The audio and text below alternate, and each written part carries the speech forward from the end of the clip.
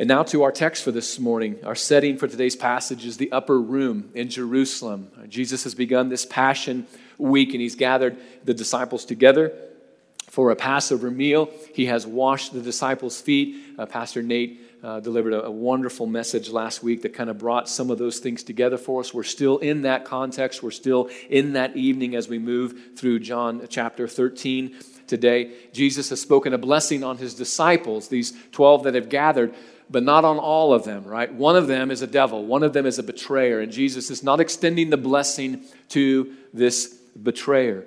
Jesus told his disciples he knew all of them that he had chosen. He had chosen Judas as well, but Judas was indeed a betrayer. And so his blessing was not upon the man who would eat Jesus' bread and then symbolically raise up his heel against him, who would accept him as a friend and a brother and yet be a great betrayer to him. Jesus knew that Judas would be a betrayer. He knew that Judas would not receive Jesus. Jesus proclaimed that those who do not receive him have also rejected the Father. And so we know that Judas has not just rejected Jesus, but has rejected God the Father as well, has chosen to reject him.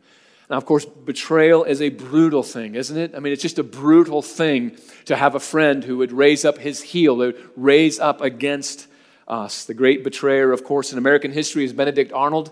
To say the name Benedict Arnold is synonymous with one who betrays. Major general in the American Revolution, who fought for that cause for a couple of years, about 3 years, and then found that the cause no longer captured him anymore. And so he made a deal with the British that he would conspire to hand over the fortress at West Point to them in return for a commission in the British Army and, of course, a whole lot of money. That plot was found out, but not before Benedict Arnold could sneak away and make his way to the British lines and then be received by the British and again offered a commission in their army. But the British no more liked him than the Americans did. He was a betrayer. And he sadly lived a not pleasant life after that. Benedict Arnold is our national betrayer. Every nation has a national betrayer, a name that's synonymous with betrayal. But Judas, of course, tops them all. Judas's betrayal had eternal ramifications for Judas and for all those who would follow that path of betrayal, of rejecting Jesus Christ and therefore rejecting God the Father as well. Judas's betrayal caught everybody off guard except for Jesus. Caught everyone off guard except for Jesus himself. But friends, today we're not just going to talk about betrayal. We'll certainly deal with Judas's betrayal because there's some complex questions that arise from that, right? Did he have a choice to betray? If he was the one who was predestined from the beginning, the scripture says, to be a betrayer, did he have a choice in all of that, right? These are questions that bang around in our noggins. I know they bang around in my noggin as well.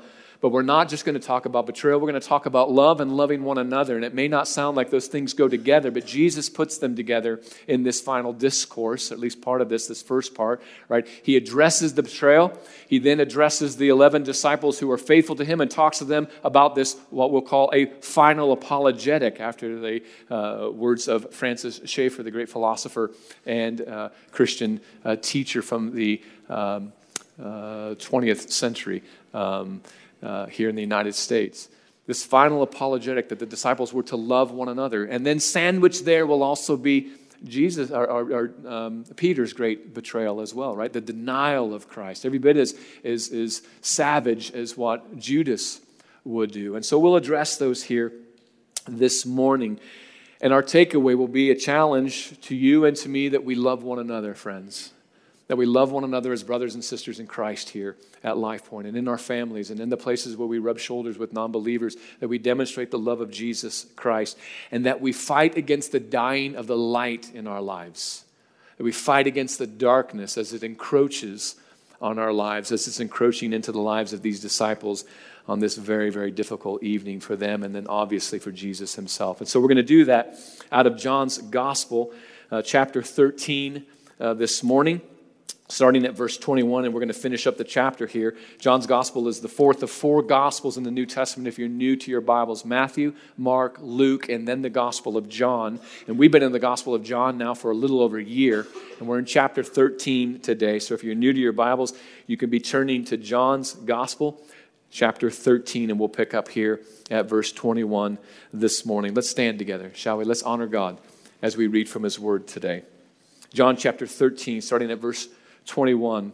It picks up with these words, friends, after these things, after saying these things. Again, the context here, the Last Supper, Jesus washing the disciples' feet, talking with them about this upcoming betrayal, all these things. After Jesus said these things, Jesus was troubled in his spirit and testified, "Truly, truly, I say to you, one of you will betray me." And the disciples looked at one another, uncertain of whom he spoke. And one of his disciples, whom Jesus loved, was reclining at table close to Jesus. So Simon Peter motioned to him to ask Jesus of whom he was speaking. So the disciple, leaning back against Jesus, said to him, "Lord, who is it?" And Jesus answered, "It is he to whom I will give this morsel of bread when I have dipped it." So when he had dipped the morsel, he gave it to Judas, the son of Simon Iscariot. Then after he had taken the morsel, Satan entered into him. Jesus said to him, "What you are going to do, do quickly." Now, no one at the table knew why he had said this to him. Some thought that because Judas had the money bag, Jesus was telling him, "Buy what we need for the feast," or that he should give something to the poor. So after receiving the morsel of bread, he immediately went out, and it was night. And when he had gone out, Jesus said, "Now is the Son of Man glorified, and God is glorified in him. If God is glorified in him, God will also glorify him in himself and glorify him at once. Little children, yet a little while I am with you. You will seek me, and just as I said to the Jews, so now I say also to you, where I am going, you cannot come. A new commandment I give to you, that you love one another, just as I have loved you. You also are to love one another. By this all people will know that you are my disciples, if you have love for one another." Simon Peter said to him, "Lord, where are you going?" Jesus answered him, "Where I am going, you cannot follow me now, but you will follow afterward." Peter said to him, "Lord, why can I not follow you now? I will lay down my life for you." Jesus answered, "Will you lay down your life for me? Truly, truly, I say to you, the rooster will not crow till you have denied me 3 times. Amen. You can be seated. So John tells us that Jesus is troubled in spirit, and who wouldn't be on a night like this, friends? Jesus knew that there was a betrayer in the group of his disciples, these 12 men that he had chosen, that had lived life with him for the better part of 3 years. He called to himself a disciple that he knew would be a betrayer. He called to himself Judas, the son of Simon Iscariot. And so Judas was a betrayer that Jesus knew and knew well. And even though Jesus knew that Judas would betray him, it stung deeply for Jesus. He's troubled. The word there in the original language is agitated, right? Use it sometimes with water that is really churned up in a storm, right? There's something in the soul of the man, Jesus, that is really agitated. He's hurting. This betrayal that's about to take place is painful for him. This is his friend. This is his brother. This is his co-worker. This is one that he had poured his life and his ministry and his teaching into. And now he's about to lift up his hand or his heel to Jesus and to betray him. But this is not news for Jesus. Jesus knows this is about to happen, and herein lies a perplexing mystery, right? How does this happen? Jesus knows he's going to betray. Jesus chooses him knowing he's going to betray him. He's going to offer him an opportunity not to betray him, but he's going to betray him, and Jesus knows he's going to betray him. And he said this even earlier in John's gospel as it's recorded for us in John chapter 6. After this, many of his disciples turned back and no longer walked with him. Not the 12 here, but other disciples, others who had come and gathered around Jesus. If you remember the context here, Jesus has just talked about eating his body and drinking his blood and having this type of close, intimate relationship with him. And we've talked through that in John chapter 6. But when Jesus uses this language, many in the crowds don't see it in the metaphorical sense that it is, and they are repelled by it, and they walk away from Jesus. So Jesus says now to the 12, do you want to go away as well? And Simon Peter answered him, Lord, to whom shall we go? You have the words of eternal life. We believe and have come to know that you are the Holy One of God. And Jesus answered them, did I not choose you, the 12? And yet one of you is a devil. He knows this is coming. He knows Peter will deny him. But Peter will be with Jesus in the end, and Judas will not. And that's a perplexing thing for us. It's perplexing for me. We can't plumb the depths of all of this, how all of these things are transpiring. We know this, Jesus, the man who is God, is troubled in his spirit about this. He's not happy about this. As I said earlier, the disciples, I don't think ever expected Judas to betray Jesus. They're befuddled by this as well. His betrayal catches everyone flat-footed except for Jesus. There's apparently nothing in Judas's behavior over the last 3 years that has caused any of the disciples to think, if anybody is going to do it, it's going to be this guy. Right? There's nothing about Judas that would tell them, hey, we shouldn't trust this guy. Even when Jesus hands him the morsel and says, what you're about to do it quickly, and he gets up and leaves, the disciples think the best of him, right? They assume, hey, he's got the money bag. Maybe he's going to go give to the poor. Maybe he's going to go buy some supplies for this great feast that we're about to have. They think the best of Judas. They're surprised at Judas's betrayal. Jesus is the only one who is not surprised at this, but his heart is troubling him nevertheless. Now, I think it's worth considering the seating arrangements at the meal. And you may think, well, why would we do that? Well, because it's interesting, that's why. But I think it's important as well. Right? In Jesus' day in Palestine, the Jews would eat generally like most of us do in a Western culture. They would sit at a table to do that. But during the great feasts, they would set pillows on the floor, and they would sit either semicircular or in a circle, and they would recline on their left elbow, and the food would be presented, and then they would eat with their right hand while they're reclining back on their left elbow. And that's what they're doing here at this Passover feast. And it appears that the Apostle John is sitting at Jesus' right, or laying at his right, so that he can lean back on Jesus. One of the reasons, I'm going to clear my throat one more time. One of the reasons why they would do this is not only could they lean back and eat with their right hand, but they could also lean back on another person, right? So they're not sitting there without anything to recline upon. And so John is reclining back on Jesus to his right, so he can have a personal conversation now with Jesus. But Judas gets the seat of honor to the left. And the seat of honor to the left is there so that the person who is hosting the event can now take the food and hand it as an honor to the person to their left, right? That's where Judas is. So Judas is to the left and John is to the right. We don't know where the others are sitting. We know that Peter's there, but Peter's not close enough to have a personal conversation with Jesus. And so he motions to John and says, hey, ask him who it is, right?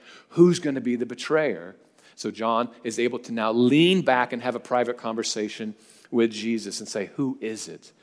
Now Jesus is then going to tell him. Whether Jesus tells the whole crowd, the whole group, we don't know. Apparently not. Seems to be a private conversation between he and John, and he says, I'm going to dip this bread in the wine, and then I'm going to hand it to the betrayer, right? And he hands it to Judas, who is in the seat of honor to his left. Now, friends, there's something really interesting that's taking place here.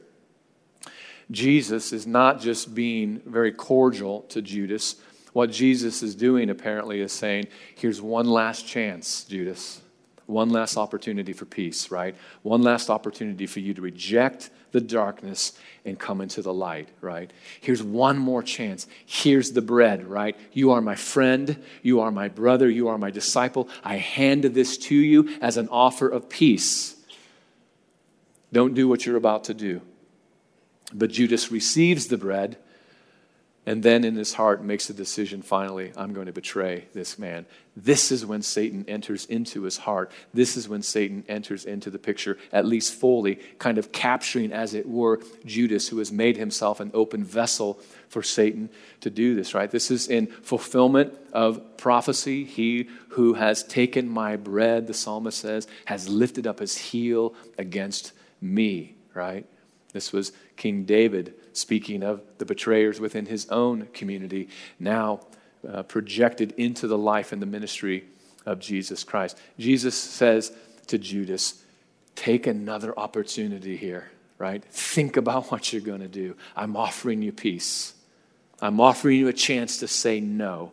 And Judas rejects that. And instead of choosing to walk in the light, he chooses to walk into the darkness instead. Now, John, in this gospel, has been stressing very clearly, right, that to know God is to know him only through Christ and to know him only by believing, only through faith. Right? There's a lot of themes in John's gospel, right? He's just an incredible writer, right? The theme of these 7 signs that we've walked through, the theme of these 7 discourses are these I am statements, multiple other discourses that he's going to have with the crowds and as he teaches them, the differences between light and darkness, right? This theme that runs throughout. There's a bit of an Exodus theme that we really haven't had a chance to draw out on very much here of the great Exodus and how Jesus is leading his disciples in another great Exodus into a new covenant and out of the old covenant. Some beautiful themes that are coming out in John's gospel, but one very clear one is the necessity of faith to believe in Christ in order to know and have peace with God through the Son. So on the opposite of that, the opposite theme, of course, in John's gospel is what happens to those who disbelieve, right? What happens to those of us who reject belief and we refuse to follow Jesus Christ. These 2 themes are coming to a head now in this final evening of Jesus' life. Friends, I think it teaches us at least this, and that is that hell is not a mere theoretical possibility, friends. Hell is not a mere theoretical possibility. It is an awesome and fearful reality for those who reject Jesus Christ. John knows this and he's making it plain. Jesus, of course, knows this and he is making it plain. Hell is not just a possibility, it is a reality. And John is calling for us to believe in Jesus Christ and thus know the Father and to put away the disbelief that rejects not only Jesus but rejects God the Father as well. So we should make note of this, friends. Judas in the scripture is called the son of destruction. He was destined to do what he did that evening, doomed from the very beginning. His eyes were blind, and Jesus knew he was a traitor from the start, even when Judas likely did not. It's likely Judas did not begin his ministry as a disciple of Christ thinking, I'm going to betray this guy one day. We don't know when the break happened for Judas. We have some hints in the scriptures, right? The Gospels tell us that at one point Jesus was in the home of a person who had invited them in, and a woman comes in, if you remember the story, right? Breaks a very expensive alabaster jar and pours a very expensive perfume over Jesus' feet. The perfume fills the whole house, right? The fragrance, John says. You can smell it through the whole house. And there's this great moment here for this woman and this interaction between this woman and Jesus. But there's a man there who's not happy about what's going on, right? And the scriptures tell us it was Judas. And Judas wasn't happy because he kept the money bag. Now here's the problem. Judas has a situation, right, in his life. He's a broken man. He's a bent man. And he's not just a betrayer. He's also a thief, the scriptures say. And why he's upset about this breaking of the alabaster jar and the pouring of this perfume is he says, why couldn't this been given to the poor? I.e., me, is what he meant. Or because I'm going to dip into the money bag, and that's a lot of money. And I would help myself to that. So why are we wasting this on this scenario, this situation, when this could have been given to the poor? Now, the scriptures tell us he didn't give a rip about the poor. This is a bent man. And after that event, the scriptures tell us, he went to the Pharisees and said, what kind of a price will you give me for this man? That appears to be the breaking point for him. But I suspect he's being broken all along throughout the ministry of Jesus. Jesus isn't fulfilling his expectations. And so he's going to push the needle a little further. He's going to move the ball down the field just a little bit further. And so Judas chooses the darkness. God, I think, undoubtedly hardened his heart. And Satan certainly entered into an open and willing vessel. But friends, we need to be very clear about this. This is not just the arbitrary work of some sort of a capricious God who's manipulating just a poor old guy, just a poor man who's a morally good agent that God has twisted him to make him evil so that he can pour out his wrath on him. Judas is not a morally good agent. I'm not a morally good agent. I'm a moral agent, but I am not good outside of Christ. And I hate to say this, but neither are you, friends. And here's the thing. We're also not morally neutral either. This is not Judas, who's a good man, who wants to follow Jesus, but Jesus says, I don't want you to follow me. I need someone to betray me, and I picked you arbitrarily to be the betrayer. You're going to hell, whether you like it or not. That's not what's happening here. He's not even a neutral agent. Here is a man who's bent, who has been given a final opportunity from Jesus to choose the light over the darkness. Take this morsel, I offer it to you as a friend. Don't do what you're about to do. Judas takes the morsel, consumes it, and then goes out to do the deed. Satan enters into him at that moment. It's done now. There's no going back for Judas. He's opened himself up to the enemy, and the enemy has come in willingly and taken over this man, and now he will be the betrayer. But friends, we need to understand that judgment upon Judas is in keeping with what Judas himself had chosen. This isn't God pushing somebody to the brink. We need to understand that not only in the life of Judas, but in the life of everybody else as well. God is not a capricious God who just arbitrarily, by some sort of eeny, meeny, miny, mo, says you're in and you're out. In the first service, I actually said eeny, meeny, macaracka, which is something that my friends and I came up with when I was a little kid. That stuck with me, right? We know it as eeny, meeny, miny, mo. I know it as eeny, meeny, macaracka, rare-rai, dominaka. Chicka-licka lollipapa, bum pushika. Most of us know it as eeny, meeny, miny, mo. But either way, that's not how God works, right? It isn't eeny, meeny, miny, mo, you're out. Eeny, meeny, miny, mo, sorry, you're going to hell. Eeny, meeny, miny, mo, you're the betrayer. That's not how this works, friends. We're not morally good agents. We're not morally neutral agents. We all deserve destruction. God in His mercy has reached into your lives and He's offered you peace. He's offered you peace, friends. And some of you in this room right now have rejected. You've slapped the hand away. And then we have the audacity to say, what a horrible God He is, sending people to hell who want to go to heaven. That's not how this works. It's never worked that way. Judas made these decisions. None of them caught God off guard. Friends, we must bow the knee to a sovereign God. We must bow the knee to a sovereign God. He's not pushing you over the brink. Make your choice. He's offering you peace. Don't slap the hand away, my friends. Still as of old, the poet said, men by themselves are priced. For 30 pieces, Judas sold himself, not Christ. God offers him peace. Jesus offers him peace. And Judas chooses the darkness over the light and becomes the greatest betrayer who will ever live on this planet. Now note this well. Satan is right there in the midst of this assembly, isn't he? He's right there. The minute that Judas decides, I'm going to take the bread and I'm going to eat it, but I'm betraying this man, Satan enters into the picture. He's there in the midst of this assembly. Jesus, the Son of God, is there. 12 of his disciples are there. Maybe some of the family members are there as well. Here in this gathering where the Son of God is physically, Satan is there. And here I suspect John means Satan himself, not some demonic representation, but Satan himself is there in the midst of this assembly. But listen to this and hang on to this and remember this. Satan doesn't take over at that point. Jesus is absolutely in control of this situation, isn't he? He's absolutely in control here. Satan is there, but he does the bidding of God. He doesn't take over and decide, I'm taking over for now, right? Jesus, you're out of the picture. I'm going to kill you, and I got Judas, and I'm going to take care of this situation. No. The minute Satan enters into him, what does Jesus do? He takes control of the situation. What you're about to do it quickly. You're going to do it. Go do it. Get it done. He's the one who's in control here.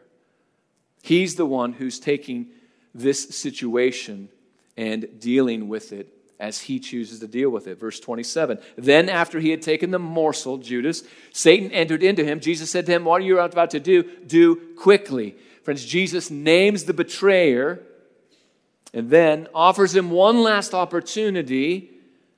And then, when Judas had opened himself up completely to Satan, Jesus then takes over and directs the rest of this scenario for that evening.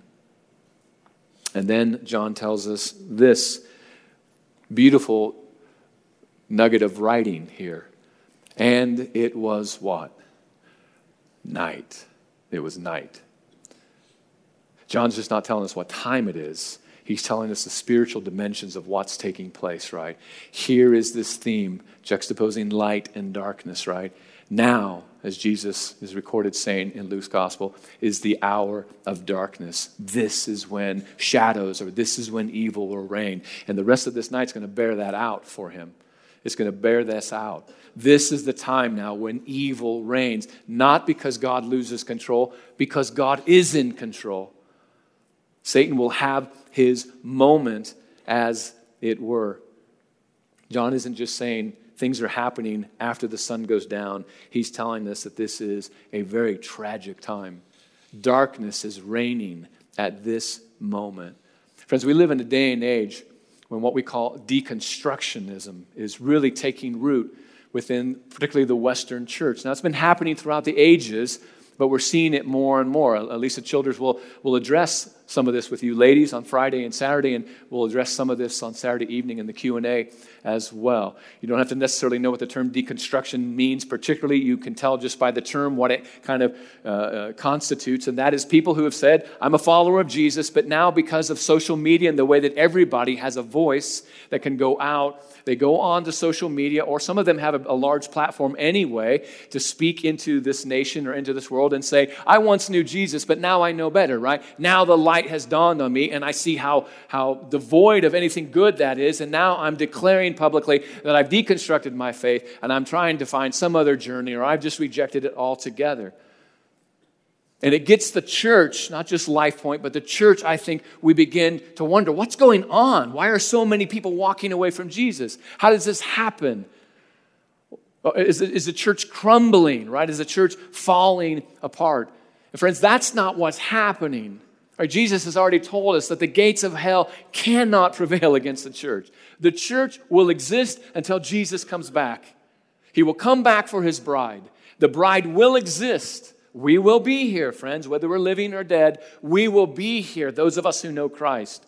The church is the church triumphant. And Satan cannot take control over it. Come what way, with how many thousands or millions of deconstruction stories may be out there on the internet, of even some heroes that we might have said in the faith or in the music industry or whatever the case might be. There was a pastor in America by the name of DeWitt Talmage in the 20th century. Very powerful preacher, very powerful writer as well. In one of his sermons, he kind of devoted to this whole concept of people who were claiming to know Jesus. Apparently, there had been some big names who had also, through the newspapers and things, had kind of walked away from Jesus, and he was addressing that. Now, back there, they didn't call it deconstructionism. They called them infidels. Those who claimed to know Jesus but then rejected Jesus were an infidel.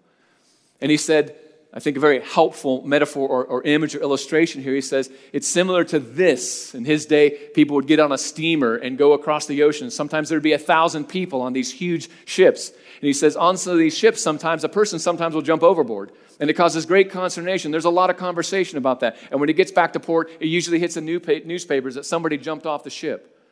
But what we forget is that the ship went to the port with 999 people. The one person who jumped overboard created a lot of stir, but it didn't keep the ship from getting to the port. Friends, this deconstructionism and these heroes who go online to tell us how they've given up on Jesus doesn't keep the Church of Jesus Christ from safely taking thousands of others into the kingdom. God is not defeated in this silliness and this I grew up a Christian, I was a great Christian, but now I know better. I would argue that you don't know better, but I don't have time to go online to argue about all these things. This deconstructionism has gripped the church in so many ways, and there's so much chatter about it. These men, women who had great status and have walked away and have disappointed us, betrayed the church of Jesus Christ. It's painful, it hurts. It agitates us in our spirit as Jesus was agitated in his spirit. Let me just read you one little snippet from his sermon. Again, infidel means one who claimed to know Jesus and no longer does. These infidel advocates demonstrate the meanness of infidelity by trying to substitute for the chief consolation of the world absolutely nothing. Or in other words, the chief consolation of our world, friends, is Jesus Christ. They're substituting nothing for him.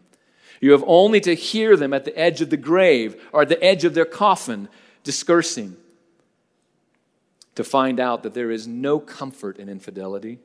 There is more good cheer in the hooting of an owl at midnight than in their discourse at the verge of their grave. You might as well ask the spirit of eternal darkness to discourse on the brightness of everlasting day.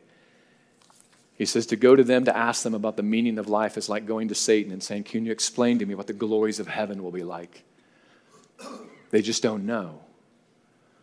Now, I'm not trying to badmouth people who are struggling with faith and have doubts. We all have those things, friends. But many are confidently now going out and telling the world that there is no hope in Christ. And they should know because they once hoped in Christ and they found it wanting. They found it wanting, friends, because they're infidels. Because they didn't know Christ and they don't know the glories of Christ.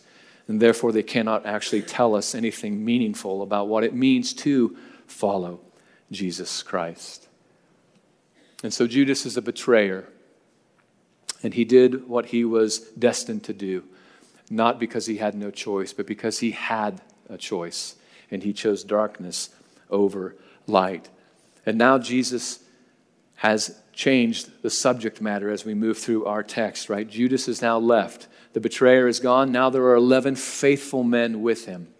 One of them will betray Jesus, Peter. He'll betray him. We call it a denial, but it's a betrayal. He won't do it one time. He'll do it 3 times, but he's faithful. And Jesus knows he's faithful. And so now Jesus will begin to address his faithful followers. And he'll tell them, I'm about to glorify the Father. And the Father is going to be glorified in me. And there will be great glory that's going to take place. Not after my resurrection, now, right now. The glorification of God and the glory of God and God glorifying the Son begins to happen now, he says. Isn't it amazing, friends, the counterintuitive nature of our faith and our God? It's just counterintuitive, right? We think Jesus is about to die. It's the darkest hour, right? Evil is reigning. Certainly God isn't glorified. And Jesus is about to be put to death. Satan will triumph in this evening. It may not end up well for him in the end, but for right now, my goodness, who's getting the glory? It must be Satan. Jesus says, no. In my obedience to the Father, God is glorified. And God is glorifying me, friends. What will take place that next day in Jesus' life will mean the salvation of everyone in here who knows Christ and everyone who has gone before us and everyone who will come after us. It means the glory of God. It doesn't mean the reign of Satan. It means the reign of God Almighty in the lives and the hearts of those who have come to know him by faith through Jesus Christ.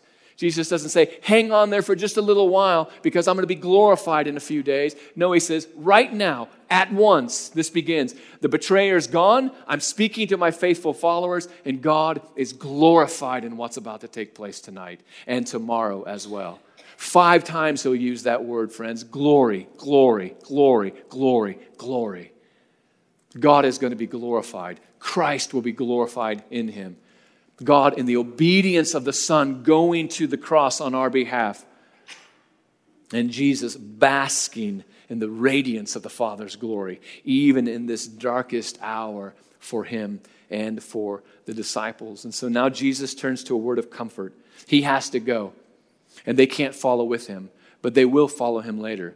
And then notice what he says here. Remember what I said to the Jews. I told them they couldn't follow.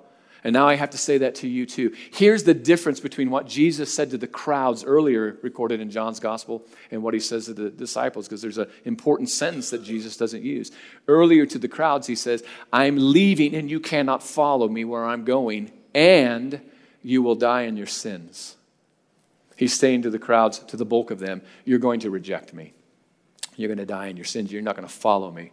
What does he say to the disciples? I am going away someplace now, and you can't follow me, but you will follow me, right? In fact, in chapter 14, we're going to read that Jesus says, I'm actually going to go and prepare a place for you so that you can come and be where I am. Significant difference between what he says to the crowds and what he says to these 11 faithful men, and again, maybe some other family members and others who are there in the upper room that evening. Jesus tells them, I'm going to be glorified. God is glorified. I'm leaving, but you're going to follow me. You're going to be where I am. Before he goes, he gives them a final apologetic. Francis Schaeffer called this upper room discourse Jesus' final apologetic. An apologetic is simply an apology in the best sense of the word, is just simply a defense. This is the greatest defense for our faith, Francis Schaeffer said. And that is what Jesus says to the disciples. Listen, love one another. As I've loved you, now you love one another. This is how all men, all people will know that you're my disciples, right? It's a final apologetic. If you can't win them over with the gospel and with words and with the way that we proclaim Jesus Christ, then show it in your life by loving one another.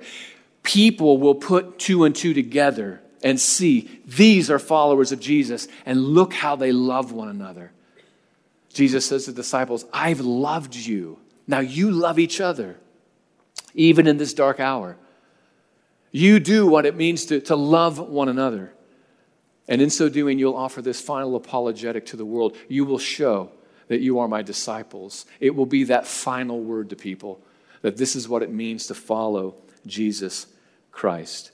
And this is going to be played out first and foremost by the disciples themselves, and I think future disciples, us included. It's a command for us to love one another as a sign to this world, friends, that we are committed to Jesus Christ. I have loved you, Jesus says to us. Now, love one another. Love one another. Demonstrate that love for one another. Later, as John writes his first epistle, he'll say something very similar to them. God is love, he says to them. And those who claim to know God must love one another. He's remembering what Jesus said to them, and he's repeating it decades later as he writes to the church. Do this final apologetic. Love each other. Why? God is love, and we are to love one another. Now notice, friends, this is taking place at the darkest hour of Jesus' life.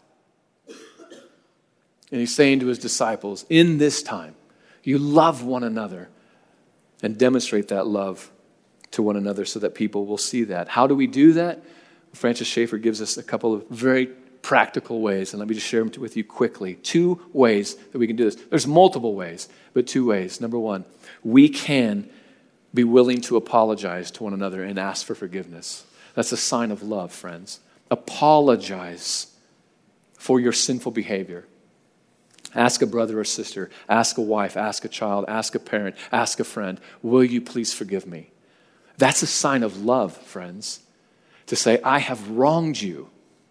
Now please forgive me. Now what's the second act of practical love that we can show to one another? We can offer grace and forgiveness. That's what we can do. These 2 go together, friends, to demonstrate it's applicable in our lives. This is what it means to love. We ask for forgiveness. We receive forgiveness. This is a great act of love within the community of Christ. Now, friends, there's some exceptions to what I'm about to say right now. But let me just say this. Practice this in your marriages. Practice this in your families. You will have a strong marriage and you will have a strong family. Are there exceptions? Of course there are, right? Some things we do to other human beings breaks that bond so significantly that even when we offer grace and forgiveness, the relationship is severed on this side of heaven.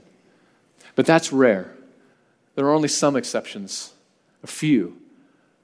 For the bulk of the time in our lives, friends, if we would simply be willing to say, I've wronged you. Right? I've said something. I've done something. Now, please forgive me. As an act of love, those of us who know Christ say, I do forgive you. I grant you that grace. And what's our model? Jesus, right? As I've loved you, now you love one another, right?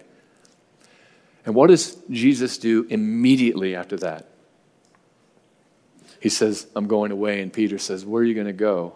Because I want to go with you. In fact, I'll die if I have to. And Jesus says, no. That's in your heart, but that's not in your strength, Peter. Even Peter, the great apostle, is not going to make it through this night unscathed, friends. It's a dark night. Shadows, darkness are reigning in this hour. And Peter won't make it through unscathed. He will deny Christ 3 times. With cursing, he will deny Christ. But what is Jesus doing? He's offering Peter what I would call just a future grace. He's saying, this is going to happen tonight. But you're going to be there at the end, right? In fact, it's recorded for us in Luke's gospel that Jesus says, I've prayed for you, Peter. Satan has come to me and said, I want to sift this guy like wheat. And the answer from God is, go ahead and sift. But you don't get this one. Jesus says, I prayed for you. And when you are restored, or in other words, you will be restored. You will be there at the end. Now you restore your brothers. You be the one who restores them, right? I offer you a future forgiveness. Receive it. Now you offer forgiveness to your brothers as well, right? There's a future grace he extends to him. Why didn't he pray for Judas? I don't know. I don't know. There's a mystery there. I can't plumb the depths of that one, friend. But he does pray for Peter. And Peter is there. And he tells Peter, you will deny me. That's done. You will be there at the end. You will be faithful. You will hold fast. I've prayed for you, and you'll make it through. Friends, I think this is just a very clear example, and I close with this, of what Paul writes in 2 Corinthians 7, between Peter and Judas. Godly sorrow produces repentance, leading to salvation, and leaves no regret. Worldly sorrow leads only to what, does he say? Do you remember? Death. It leads to death. Peter had a godly sorrow. It led to his profound repentance and to his salvation, and would leave him no regrets the rest of his life. Judas was sorry. It didn't turn out the way he wanted it to turn out. And then he went and killed himself. His sorrow led to his death. Peter's sorrow led to his salvation. Friends, have a godly sorrow that leads to repentance. You will be there in the end. Christ will be there with you. He's interceding for us even now, the scripture said. He's praying for you. He's offering you peace. Receive that offer of peace from him. Friends, God's eternal plan flowed through Judas, who was a moral agent who chose darkness over light. Peter found love and courage a hard thing to find that night. But in the darkness of that night, love reigned. It rained that night. And it poured out on Peter, and it poured out on the other 10 disciples, and they were with him, Jesus, at the very end. So friends, love one another. Love one another. And fight against the dying of the light in your lives. Fight against it. Hold fast to Jesus Christ. Amen? God, I pray that you would give us the courage and the strength to do that. We cannot do it on our own. We could sit here all day long saying, I would have known, I would have done better. It is simply not true, God, and we recognize that, and we pray, God, for strength and courage and perseverance in our fight of faith. Give us these things as a great gift, God, we pray. We ask it in the name of Jesus Christ, our Lord. Amen.